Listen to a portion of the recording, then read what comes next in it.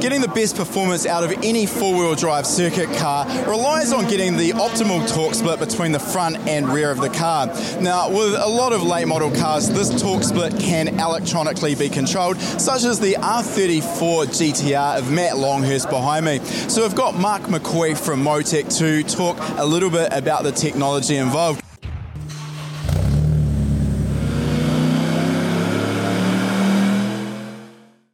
Welcome to High Performance Academy's Tuned In Field Report podcast series.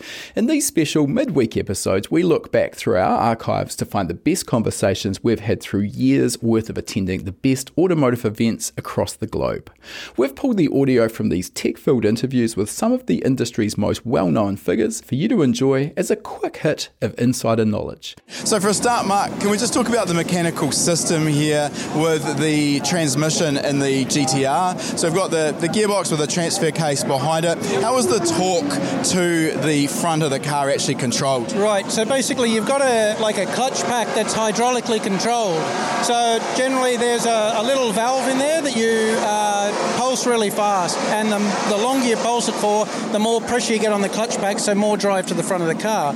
So these cars obviously have the Attesta system as factory from Nissan.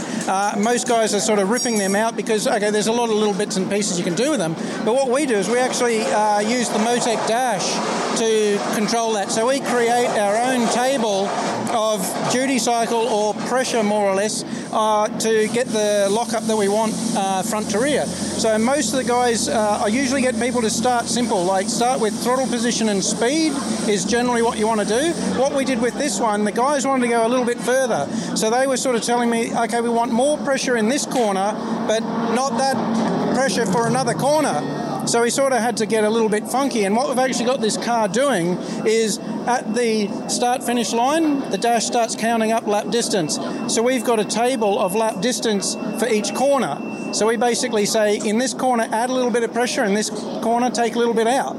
So it's now mapped for each corner around the track. All right, let's just stop because there's a lot of information to unpack in there. So let's just head back. And I think for a start, what we want to sort of mention for those who aren't familiar with the GTR transmission is in this model of car, essentially when you've got zero pressure on that clutch pack, It basically becomes a rear-wheel drive car. So what you're talking about there is as you're adding pressure into that clutch pack is adding more and more torque transfer to the front. So so that's helpful to in some situations, but not in others. Yeah, so it's a less slip. Like one of the classic things they want to do is once they get up to a high speed down the main straight, they actually want to unlock the center diff. So then you're not wasting all your power driving the fronts because you're already going fast, you're not accelerating hard, so you don't need as much grip to move the car forward like you do out of a corner. So they'll unlock it down the straight. As soon as you get on the brakes into one of these corners, you've got to lock it back up again. But tight corner, long flowing corner, you might want something different. So this is where we brought into the whole thing about lap distance as well. All right, so in terms of actually optimizing the amount of front drive, how are you deciding, or how are the team deciding when they've got that absolutely right? Is that on data or is it purely on the driver feedback?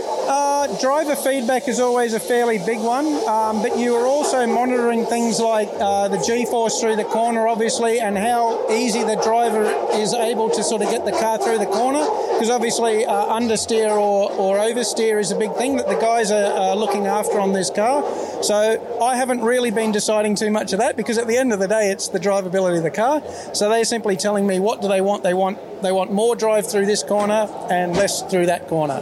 So that's all I've really been doing. So. Do you want to take your car knowledge game to the next level? Join us in the next free lesson at hpacademy.com/free and start developing your own skills today. No, in terms of using the lap distance, that's a pretty smart way of controlling the lock-up essentially for each corner.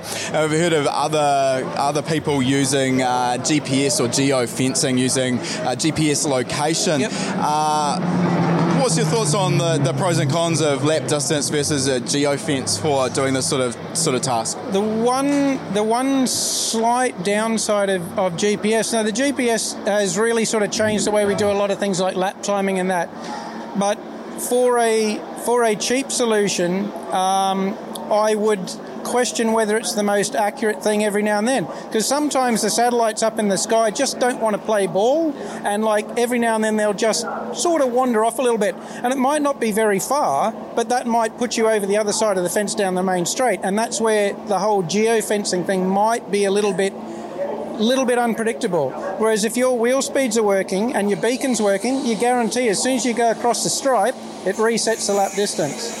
It's important to mention there as well that the accuracy of GPS is a lot to do with that, is how many satellites the GPS antenna has access to, and that's going to depend on where in the world you are. So in some places you've got a lot of satellites, so the accuracy is much better, or the reliability I should say is much better, but in other parts where you don't have as many satellites it can be problematic. The other thing we find as well with one of our local tracks is an area where access to the satellites can be shaded a little bit by tree lines, so there are a few problems to think about there. Now, moving on with the system here, in terms of the speed that the system can work, how quickly are we talking here? How quickly can you make adjustments? Do you need to preempt this, in other words? Well, basically, it's all programmed in as a map, so it's set in the dash. The guys are using the data. As far as how quickly it updates, like it's obviously being calculated in the Motec dash at a quite a very fast rate. So multiple times a second, it's updating how much pressure. It will calculate it quicker than the Diff can physically react, put it that way. I think that was maybe what I was more meaning in terms of if you wanted to go from zero lockup to full lockup, how long mechanically does that sort of change take? Have you got numbers around that? It's one of those good questions that you ask me and I have no idea. I haven't watched. Generally speaking, you would never switch something on to off. I would generally always have it bleed out and bleed back in, because you think about it like it's a clutch. What happens when you dump the clutch in a manual car? You don't really want to do that. You always sort of slide it out. So I don't know the actual numbers, but what you would have is almost like a nice smooth curve. So as you tip into the corner, the duty cycle raises, so therefore the pressure raises as the G-force raises. So it's not an instantaneous thing. You might be talking about moving between, say, 50 and 70% lockup rather than 0 to 100 in an instant. Correct. I mean, realistically, the hydraulic system's pretty fast, so it's going to happen, like if you want to happen in half a second, you're probably going to get 0 to full lockup in half a second or something like that. But you'd probably never do that, practically speaking. Look, it's just common as we see the electronics on the cars and the systems in the cars advance. We see the cars go faster and people taking advantage of all of those systems. So great to see how that's being applied here on Matt Longhurst's car. Thanks for the chat, Mark. No problem. If you enjoy this podcast, please feel free to leave us a review on whatever platform you've chosen to listen to it on. It goes a long way to helping us get the word out there. All these conversations and much more are also available in full on our High Performance Academy YouTube channel, so make sure you subscribe.